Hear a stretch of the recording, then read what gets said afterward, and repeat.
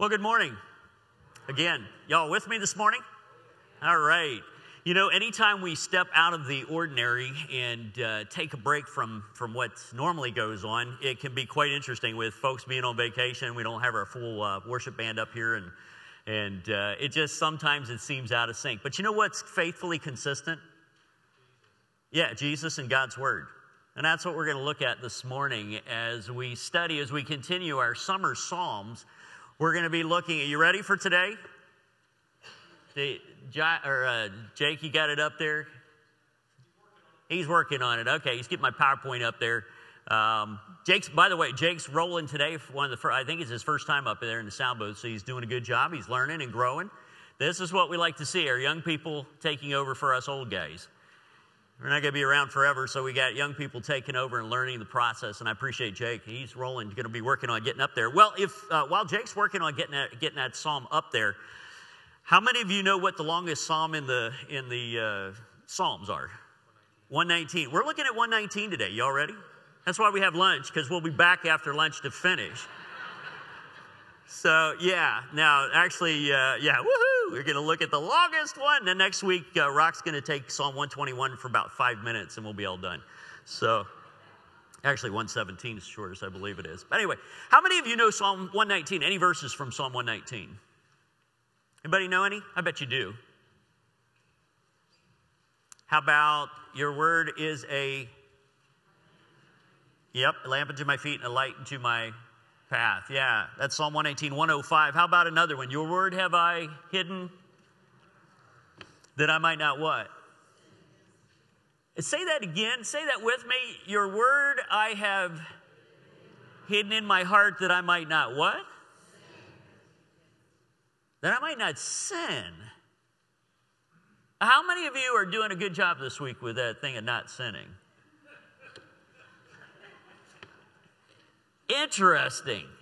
So in the Psalms, as we think about parallelism, and I'm not going to go into the depth of the genre of poetry in Psalm. That's a great study in and of itself. I love it. But there's so much depth to Psalms in understanding poetry in the Hebrew language. We're going to look at it in just a few minutes. In fact, I've entitled my message today, Learning and Living from A to Z. You'll understand the A to Z in just a few moments, at least in light of the Hebrew text. But as I think about your word I've hidden in my heart that I might not sin. So not sinning is equated to what? God's word, hiding it in my heart. So if we're struggling with sin, my natural question is, how you doing with what? Scripture memory. How you doing with hiding God's word in your heart? Do you know God's word? Well, that's what we're going to be talking about. Psalm 119. We're going to be looking at the first 8 verses this morning. Yeah, you were worried. 176 verses. Are you serious? And I know he likes to take big chunks, but this is a little ridiculous. You're right. We're going to look at verses 1 through 8 and specifically. But as we come to Psalm 118, if you want to turn in your Bibles, go ahead and turn in your Bibles, Psalm 118, or open up your tablets or your phones or whatever else mechanical gizmo you got. In fact, I'm doing something really crazy today. My wife stepped into the pew beside me and she goes, you know you don't have your Bible with you. And I said, yeah. And she goes, no, your regular Bible. I said, yeah, I know, I'm good. I'm actually using the NLT today, New Living Translation, okay? I usually use New King James. I've grown up on King James, and I've known it. It's just familiar. It's in my head, so if I quote a verse, you may hear the these and nows and all the weird stuff. But that's because I memorized it that way. But I really like what the NLT, how they translate it today. In fact, I'm going to be sharing some different translations from the NIV to the NLT and the King James or the New King James. Because again, I think as you read the Psalms, if you take it and read in each different text, you're going to find a different perspective on the different words, the various words that are used by the psalmist. So as we begin this venture into Psalm 119, I want you to realize that Psalm 1 and Psalm 19 are very similar as to Psalm 119. Because I believe as you read through those, you'll come to find out that these were, I believe, really written with each other in mind. Psalm 119 was also written with Psalm 1, and I believe Psalm 19 in mind. We're not going to look at those in detail. I wish we could. I wish we had time. But if you read them, especially Psalm 1 and Psalm 119, verses 1 through 8, you're going to see a lot of parallels. And the reason that is the case is that these are called Torah Psalms. Torah Psalms. I'll talk about that in just a moment. But I want to do two different things today. First, I want to teach a little bit. I want to teach you a little bit, and then I'm going to preach a little bit, okay? So the learning part is what we're going to touch base first in understanding the Psalm. So basically, the first thing I want to ask you, and we have to think about, and you have questions there or spots in your bulletin you can fill out if you're following along. But who wrote the psalm? Anybody know? Usually we can look at the psalm right at the beginning, and it tells you a psalm of, who wrote it? Does it say? No, it doesn't say in the text today. I think you said last week you had your psalm too. Didn't have who it was. Could have been David. I think there's speculation, of course, that it was David, possibly Hezekiah. Jeremiah is also mentioned, Nehemiah, Malachi, and even Daniel. But I think, I personally like to land on Ezra. And the reason I like to land on Ezra was he knew the word. He was an amazing scribe and wrote, and if you read the book of Ezra, you will hear him numerous times mention about the word, the truth, the Torah. And I believe Ezra, and as you read through and study through the psalm, I think you will find that that is quite possible. I don't know. We don't know who wrote it. When was it written? Again, unknown. But it was believed if it was Ezra, it would have been much later in Israel's history. Much later, towards the end of the actual writings of the Old Testament. As you get down towards the return to Jerusalem after captivity, in around 586, 400, down through that period of time after they had gone to Babylon, 536. Nehemiah, again, is a possibility because they believe it was written later in Israel's history. And it really emphasizes the inward spiritual aspects of faith as we read through it. In fact, there's no mention of the temple nor of ritual law. So if you look through Psalm 119, you're not going to find what would typically be seen in these other psalms as they were going up to the temple or in the Psalms of Ascent. This is specifically about the law, the word. And you're going to see that in just a few moments. So what type of psalm is it? Well, I believe it can be described as two different types. One is wisdom, a wisdom psalm. The other one is a Torah psalm. You like how you got to get you got to kind of swallow a potato, Torah, if you're Hebrew. If you're English, just say Torah. But both of those work. So wisdom psalm, say, well, why would it be both? Well, a wisdom psalm actually represents and influences of a certain way of conceptualizing life and faith. So as we understand, and as the writer of Psalm 119 understood the faith that he had, it was, how do I live this out? How does it affect my life?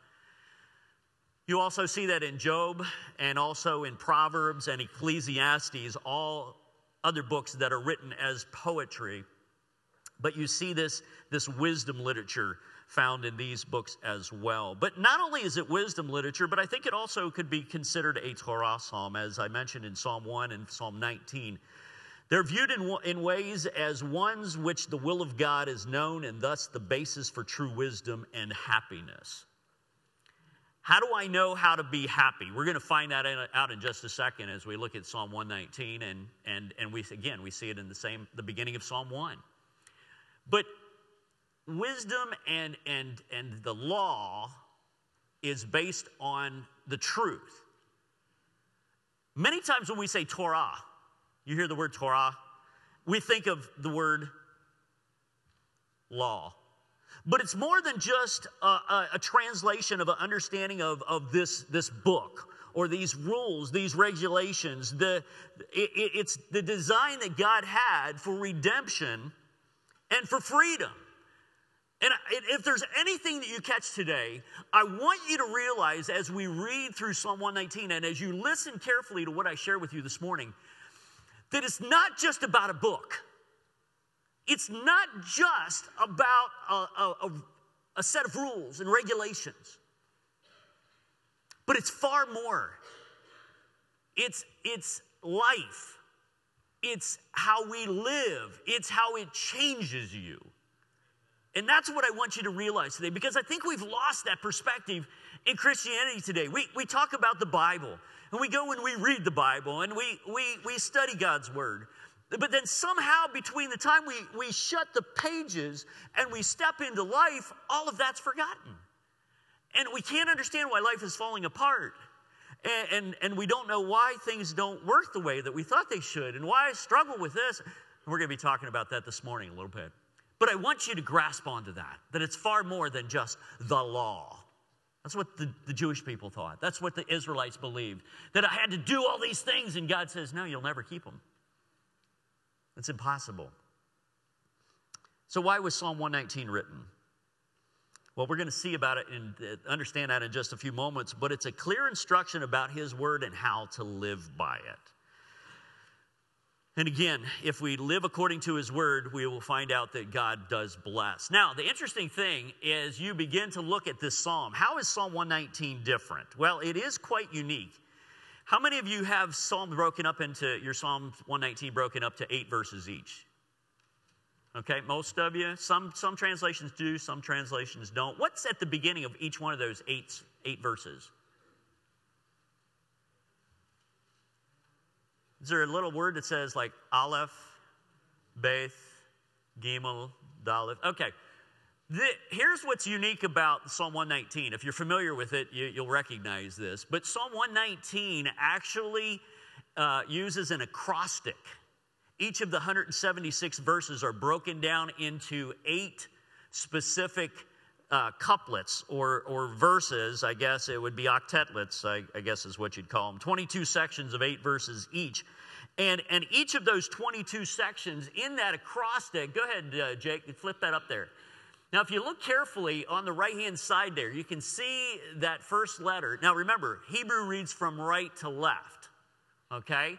So, it didn't translate or didn't come across real well on I should have checked on the fonts. But anyway, you get the picture. You're not going to read it for me anyway today. So, you can hear the professor in Hebrew going, take a look at the first line and understand the Hebrew. He's like, no, it wasn't that dry. Trust me, it was really good. But as you begin to look at each one of those first letters on the right-hand side, that's the first letter of the alphabet, the Aleph in Hebrew. Aleph. And so the first word is actually asher, which means joyful, blessed. Again, they use that first letter. And so each one of these verses starts with the Aleph in one of those words. Talk about thinking and processing to put that together.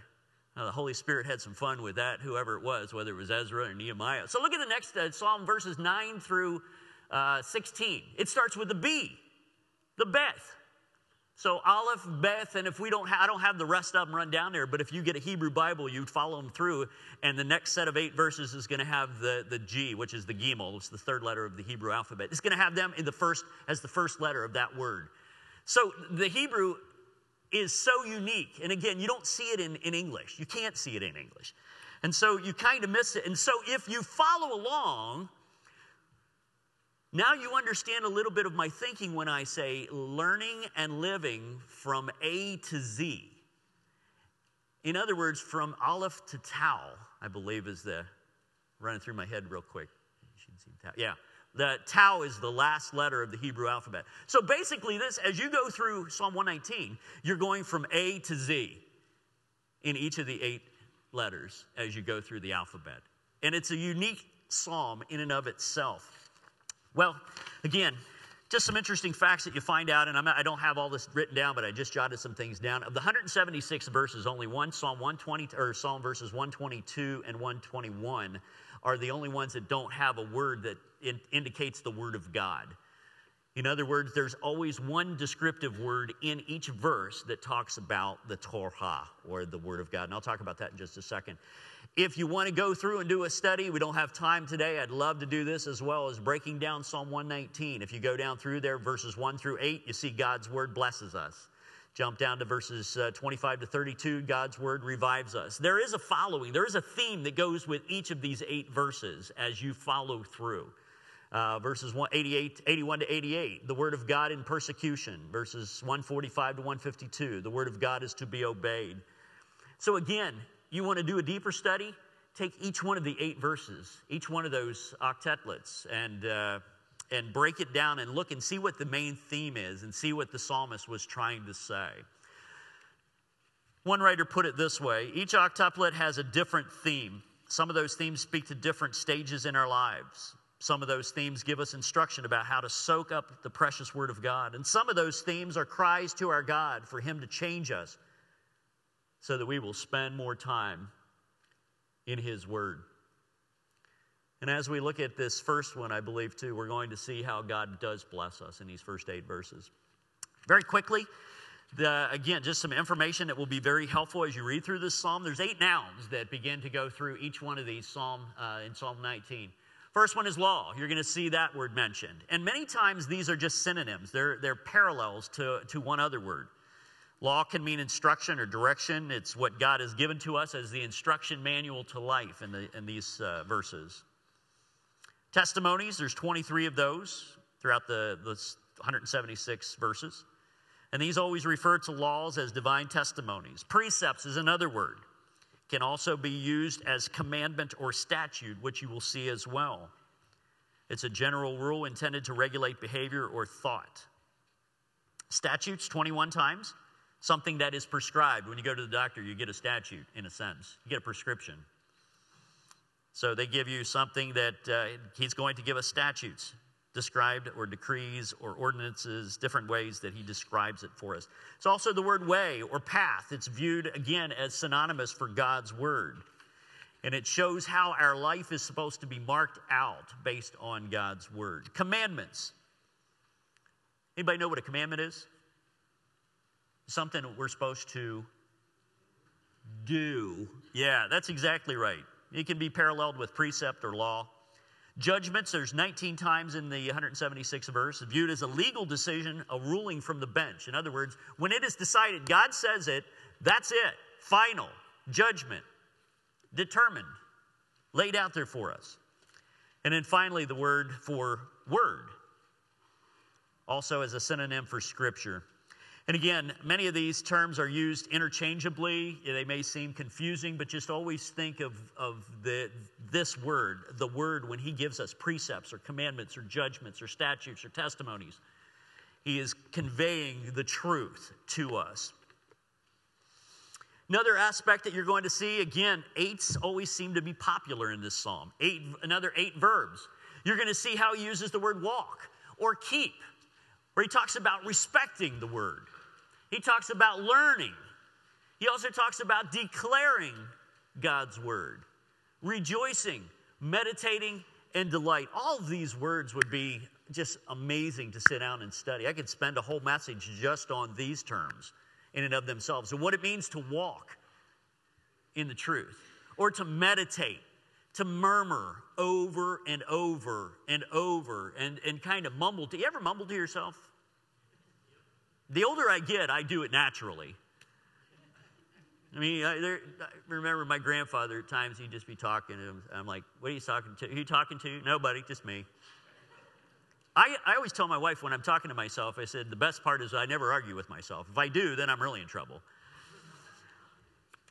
But as we think about this and understand that these verbs and these nouns with regard to God's word and how we're supposed to live, all of these are actions that should be demonstrated in our lives as we think about this text. Now, that's just a little bit of teaching. That's just a little bit of learning. And I know, Doug Hoffert, you were over there soaking it up as a teacher, weren't you? Yeah, I know. I could see you were smiling. Okay, now we're going to switch to preaching. So you'll have to hang in there for this one because I get the rest of the folks.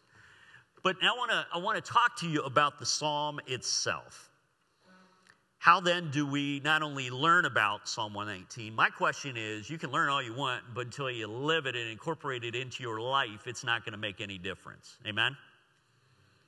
So how do we live the word? Well, take a look at Psalm chapter 119. We're going to start out with verses 1 through 3. And I think this psalm is broken down into 3 sections, 3 different aspects that I have pulled out from this psalm. That the first three are found in, or the first one is found in verses 1 through 3. Be diligent in the word. Be diligent in the word. Joyful are the people of integrity who follow the instructions of the Lord. Joyful are those who obey his laws and search for him with all their hearts. They do not compromise with evil, and they walk only in his paths. Look at verse 1 with me, if you would. Just focus in for a few moments on these verses as we begin to contemplate what the psalmist was trying to get across to us. If Ezra was trying to make it known how important the Word of God is, look what he starts out with. And I love this. Poetry many times starts with a concluding thought. Many times the poet would give you the answer before he would give you the reason why he gave you the answer. So if it gets confusing and it always seems like you're reading backwards, in a sense you are. So he starts out by saying, here's one thing, and it's the most important thing. And again, in Hebrew, the first thing that's usually mentioned in the line is usually the most important thing. That's the way they function in Hebrew. They tell you what's important right away, and then they'd explain it. So the psalmist here says, joyful are the people of integrity. The New King James, as I mentioned, say, blessed are the undefiled.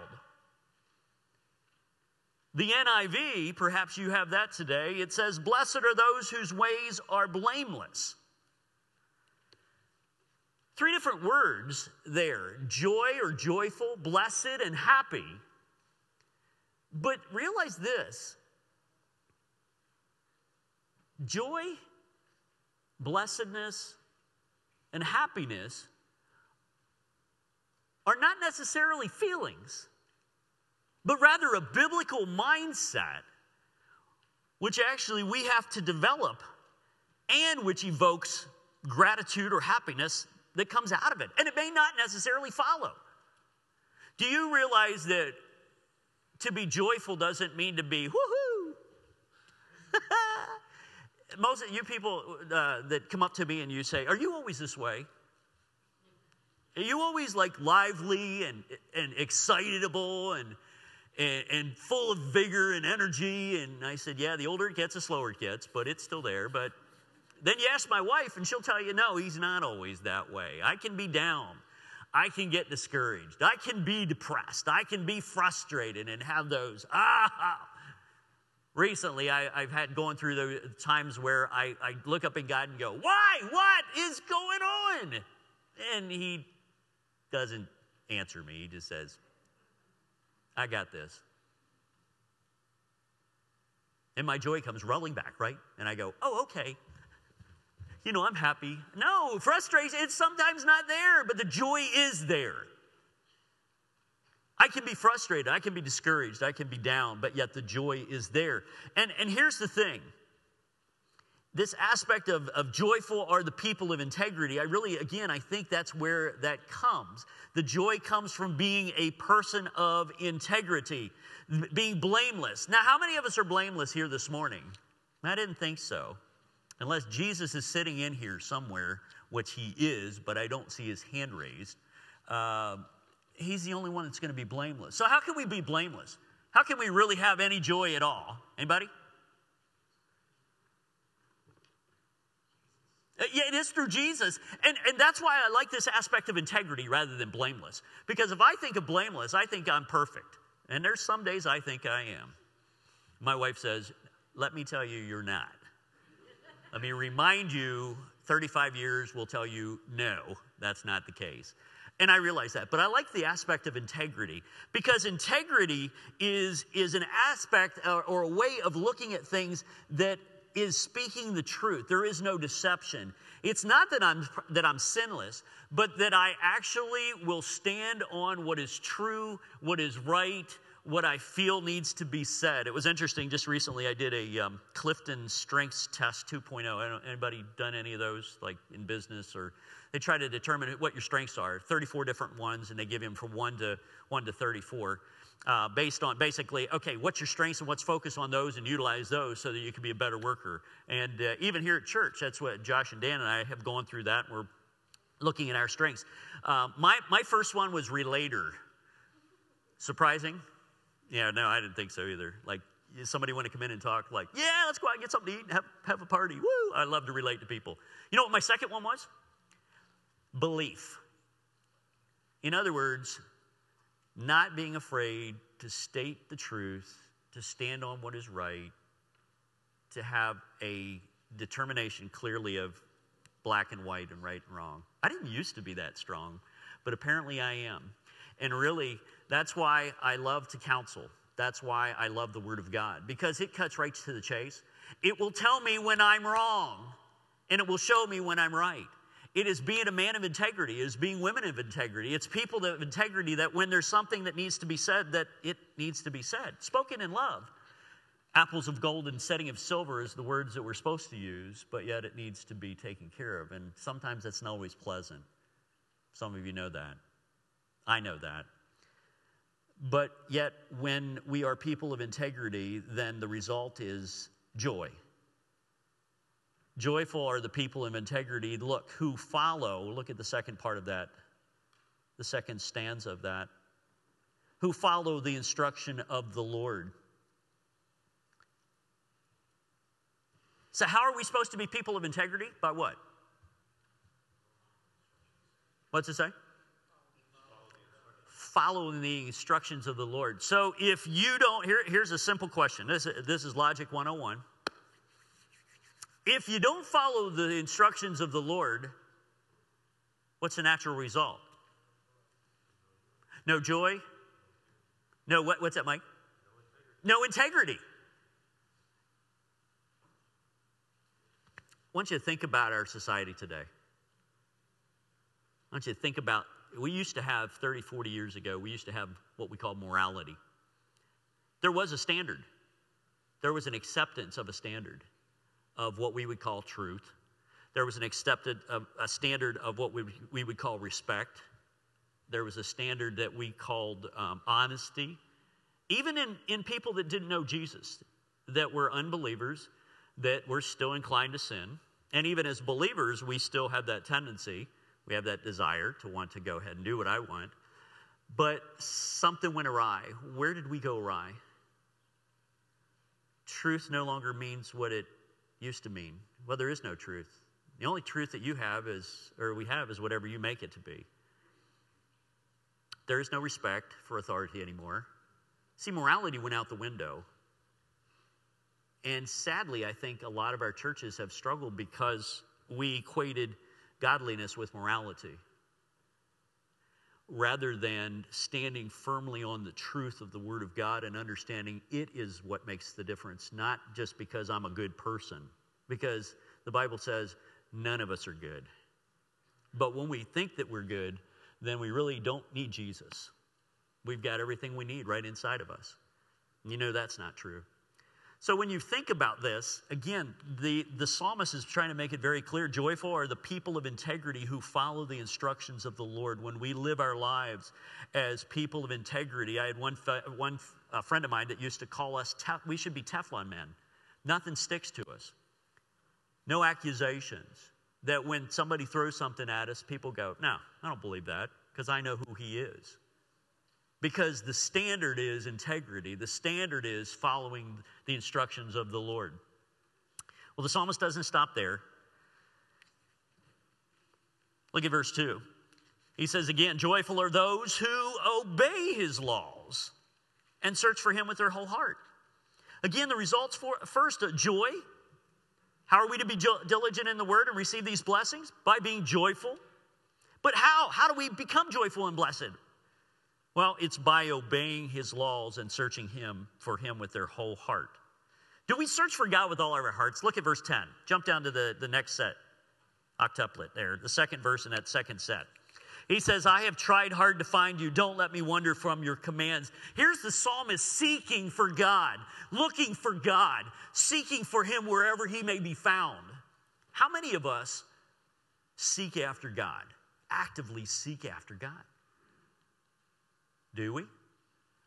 Is that ethereal? Does that sound almost fuzzy to you? Because I think many times we do. I'm looking for God.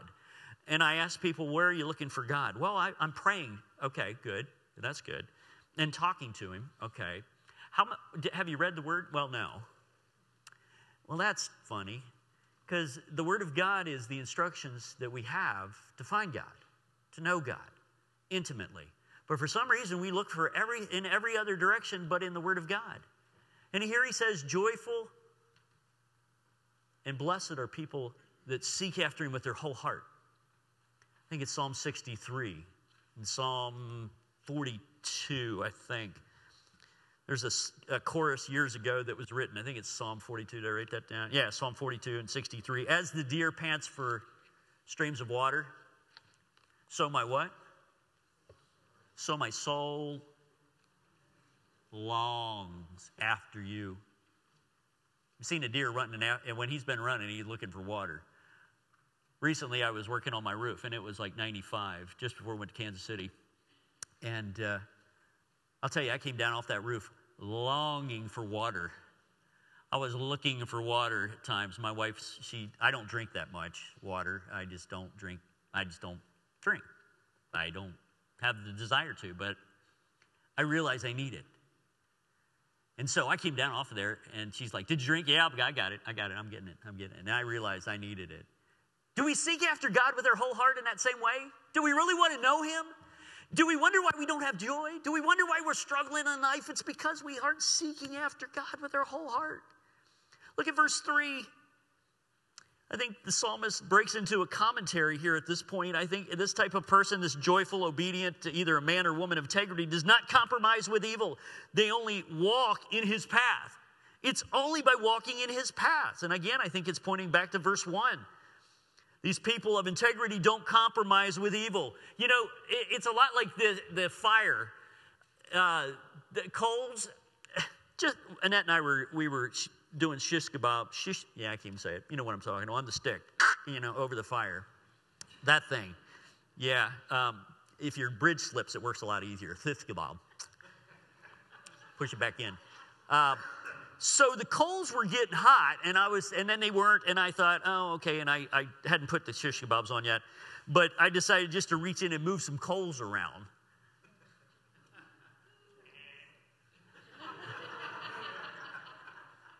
You know, my dad used to say, buy your books and send you to school.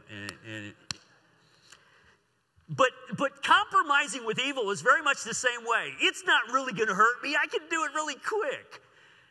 Times I've grabbed a hot thing off the stove and put it down real fast, and somebody said, is it hot? I said, no, I just don't like to hold it that long.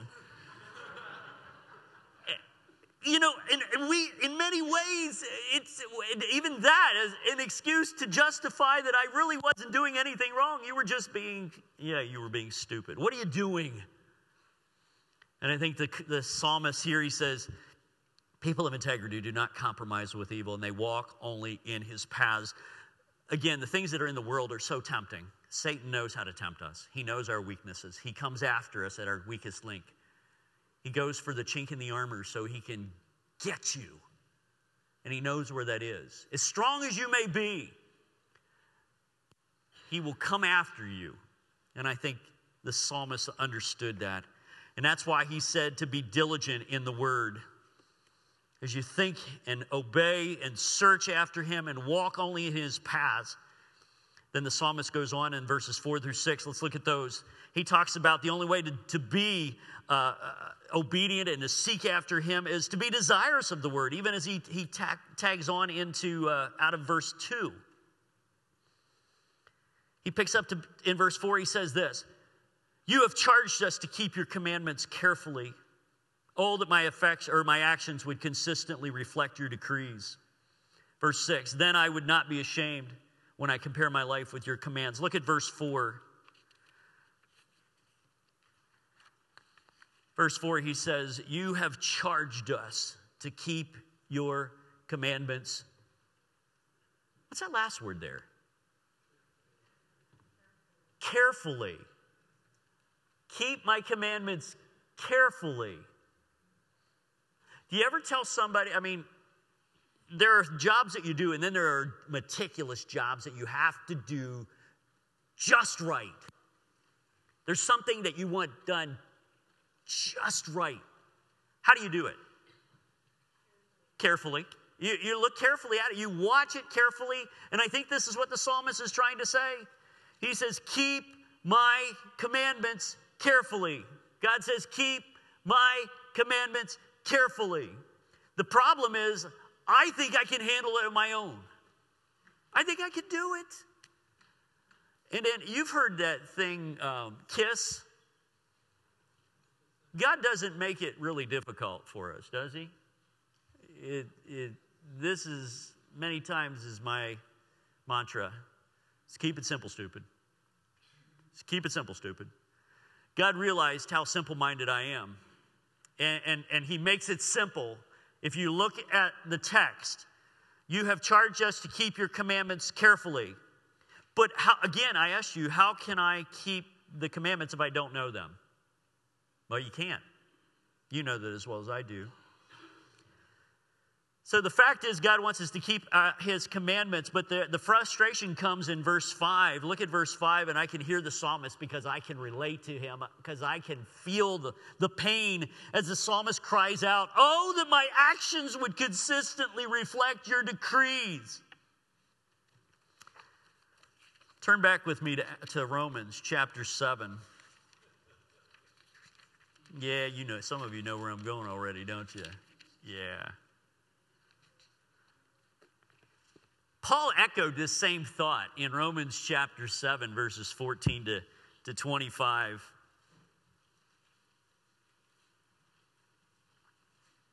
Romans chapter 7. Listen to Paul as he echoed the psalmist. So the trouble is not with the law, for it is spiritual and good. The trouble is with me, for I am too human, a slave to sin. I don't really understand myself. For what I want to do what is right, but I don't do it. Instead, I do what I hate. But if I know that what I am doing is wrong, this shows that I agree that the law is good. So I am not the one doing it. It is sin living in me that does it. But it's still him. He knows that. And I know that nothing good lives in me, that is, in my sinful nature. I want to do what is right, but I can't. I want to do what is good, but I don't. I don't do what is wrong. I don't want to do what is wrong, but I do it anyway. Can you hear Paul? Can you hear him? Next time you read it, don't just read it. Well, I want to do what is right, but I can't. I want to do what is good, but I don't. No, you can hear him. Like, I can't do this. This is frustrating. He says, but if I do what I don't want to do, I am not really the one doing it. Is sin? I'll jump down to, let's see. I've discovered this principle of life, verse 21. I've discovered this principle of life that when I want to do what is right, I inevitably do what is wrong. I love God's law with all my heart, but there is another power within me that is at war with my mind. This power makes me a slave to the sin it's still within me. Oh, what a miserable person that I am. Who will free me from this life that is dominated by sin and death? Aren't you glad he didn't stop at 24? He doesn't stop there, because if he left us hanging there, then we might as well go home and just call it a life. But he says, thank God. He knows the answer. The answer is in Jesus Christ our Lord. So you see how it is. In my mind, I really want to obey God, but because of my sinful nature, I am a slave to sin. He says, then, and one of the things, don't stay in chapter 7. I think a lot of us continue to live in chapter 7. Keep going. So now in verse 1 of chapter 8, there is now no condemnation for those who belong to Christ Jesus. Amen? See, the psalmist was feeling the same thing, the frustration, the cry out, oh, that my actions would consistently reflect your decree. Verse 6, then he says, for the future, he says, I will not be ashamed when I compare my life with your commands. See, he doesn't remain in this state of frustration, which I think he really has displayed. The psalmist is frustrated, but he doesn't want to stay there. No, what he wants to do is to base his life on the hope and on the fact that when he does live according to God's word, that he won't be ashamed of the outcome. And I think up to this point, he recognizes when he lays his life next to God's life or God's word, it's not in line. It's out of skew. And so, how are we doing? How do we ask ourselves? Realize this. Maybe you failed many times. Failure doesn't have to be who you are. It doesn't have to define you. Erwin Lutzer back, I don't even know how long ago it's been. It's been years ago now. 1975, actually. Some of you weren't even born then. 1975, Erwin Lutzer wrote Failure, the Back Door to Success. One of the best little books I read on understanding failure is it doesn't have to define you, but it shapes us. It shapes us. It helps us to realize that God is always the one who can bring us through these things, as Paul realized, as the frustrations that come in realizing that when I line my life up to you, God, up to your word, that's the only standard that there is. That's where I will find hope. That's where I will find joy and blessedness. So up to this point, we realize that the psalmist has taught us to be diligent. He's taught us to be desirous, and now finally, he's taught us to be dedicated to the word in verses 7 to 8. Look with me at verses 7 and 8. As I learn your righteous regulations, I will thank you by living as I should. I will obey your decrees. Please don't give up on me. The psalmist here gains a perspective even in the midst of reality and many times the difficulties that come about. And now he states his goals as he has in verse 7. I will live as I should. He actually uses in this translation, he uses this term regulations. The New King James uses the term judgment. And again, it's a legal term in which this understanding is set. These regulations are the standard as in a precedent for similar cases that has been set. God has given us his word. This is not just a suggestion. God has made it very clear that his word is the only thing we are to keep. It's the only thing that's going to give us hope. It's the only thing that's going to give us life. It's the only thing that's going to bring us joy. It's the only thing that's going to guide us in life and everything that we do. So I asked you again, as I had at the beginning, why do we struggle so much? Because we're not following God's word. And I'm right there with you. There are days that I don't respond in a godly way. And I look at myself and go, what were you thinking? Because I know the truth. Yet I respond in an ungodly way. I snap back at my wife sometimes. I don't always have a desire to want to do something or I want to please people because I don't like the problems. But deep down inside, I know what God's word says. And that belief issue thing for me, the conflict that comes, and I know I have to stand true on God's word. And when I don't, it just nails me to the wall. And so I have to be dedicated to his word. Realize this. Situations are going to change. But God's word is the standard by which we live by. We don't need anything else. It is possible that the psalmist was in exile. That's always possible. It could have been a period where he realized the only thing that was set that he knew he could rely on was the word of God. Think about this. I think I put up a quote, Jake. Flip that up there for me. Sometimes God doesn't change your situation because he is trying to change your heart. Did you ever think about that? I love Facebook. There's a lot of goofy stuff on Facebook, but people, once in a while, they'll put a post that really hits at the heart of it, that really comes down to, sometimes God's not going to change your situation. We beg and we plead for God to change the situation, to take the problem away. The older I get, the more I realize that sometimes that's the very avenue that he's making me into the image of his son. He's honing me into the likeness of Jesus Christ because he's taken me through the problems. So rather than taking me out of the problems and I become a cream puff, he takes me through them and I become hardened steel because iron does sharpen iron, as Proverbs says. And I appreciate somebody that says, hey, I love you, but man, something's wrong here. That needs to change. That's why I love, if you get close to me, you're going to hear that from me because I love you. It's like, you doing okay? So I'm concerned. Here's what I see. And I don't like people pointing out my faults. Trust me. Just ask my wife. She's very, very helpful in that way and guides me in righteousness, and I appreciate that in her. And usually it's not what she thinks. She always says, she shares with me a verse. You know how hard it is to argue with a verse? I'd rather her tell me what she thinks, and I'll go, I don't care what you think. But instead, she gives me a verse. So God steps in and goes, you got anything to say about that? And I'm like, no. I can see why David went out to fight Goliath.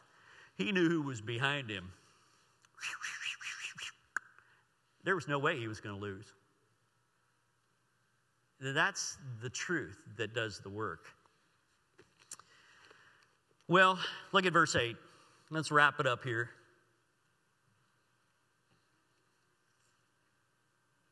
He says, I will obey your decrees. Let's follow 7 and 8 again. As I learn your righteous regulations, I will thank you by living as I should. I will obey your decrees. Again, he gives an I will. First, I will live as I should. Second, I will obey your decrees.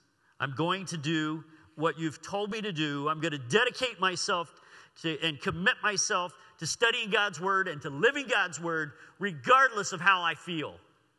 Because you know what, folks? And you've heard me say this before, and I'm a counselor, and it's in my blood. Feelings don't dictate how we're supposed to live. I know feelings are real. At the same time, God is realer. Can I use that word? Well, I'm going to anyway. My feelings tell me that I can't do it. Or that life just stinks right now and I can't handle it anymore. And God says, that's not what my word says. And I can walk you through the difficult times. I can carry you through when you can't stand up on your own. It's in your weakness that I am made strong. I preached on this, the paradox of power, back at the beginning of the year. And some of you probably don't remember it. In fact, I'm guessing most of you don't remember it. I would encourage you to go back, listen to those again, based on 2 Corinthians chapter 12, verses 9 and 10. We can't do it, but yet we can do it because of him. But I can't do it on my own. But we can do it because of him. But I love how the psalmist ends here. Another cry out to God. I will obey your decrees. Please don't give up on me. You ever felt that way? You ever felt like you were at the end of your rope? You just felt like, God, I've tried and tried and tried. I'm Paul in Romans 7. I don't want to do what I do, and I do what I don't want to do. I'm so tired of living this life. I'm so tired of struggling. I'm so tired of fighting with inside of me. The problem is we have a wrong theology. Because you realize that the same power that raised Christ Jesus from the dead lives within you. Sin no longer has dominion over you. There is no more power that sin has over you. It is all a facade that Satan is using to control you. Do you realize that? It's been nailed to the cross. The power is no longer there. Oh, it's still there, but it has no control over me. Sure, his presence and his influence are very strong. He tries to continually tempt me, but yet the power has no power over me. And I can choose to say no to sin. But what do? I succumb. I succumb to his temptations. Again, seriously, God, please don't give up on me. Can you hear the psalmist? Can you hear the heart? Can you hear it? Joyful are the people of integrity. People of integrity. I think why we feel like God is going to give up on us is because we haven't been a people of integrity. We need to be people of integrity. When we screw up, own up to it. I'll be honest with you, I don't like to own up to things. But over the years, you know what? It's gotten a lot easier because I know I am, like Paul said sometimes, I'm the biggest screw up there is. I guarantee you. And you may not see it, but it happens in here. And I have to continually say, God, my heart's not right. Please don't give up on me. Keep going. Give me hope. And he always does. It's always there.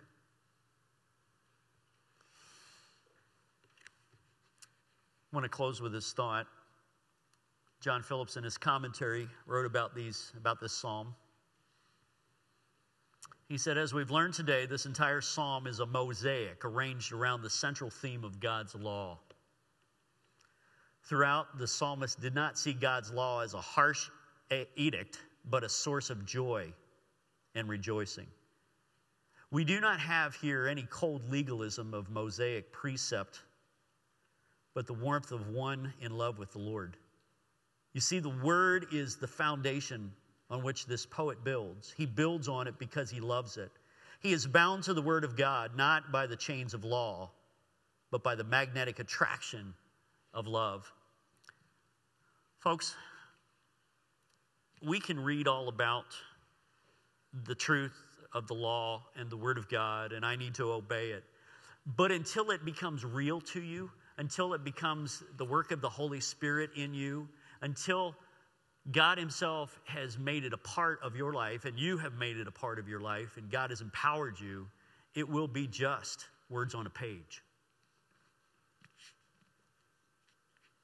Let's be a church that really embodies the Word of God, that as a people of integrity, that are joyful because the Word has changed us from the inside out, and that we can show others something's different about you. What is it that makes you smile, even in the midst of difficulties? That's the power of the Word of God in Psalm 119. As the worship team's coming, guys, you go ahead and come on up. I'm going to read Psalm 119, verses 1 through 8 in the Message Bible. Again, I think it's always fun to just look at a little different twist. Hear what the psalmist says from the Message.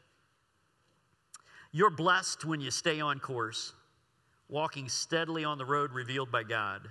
You're blessed when you follow his directions, doing your best to find him. That's right, you don't go off on your own.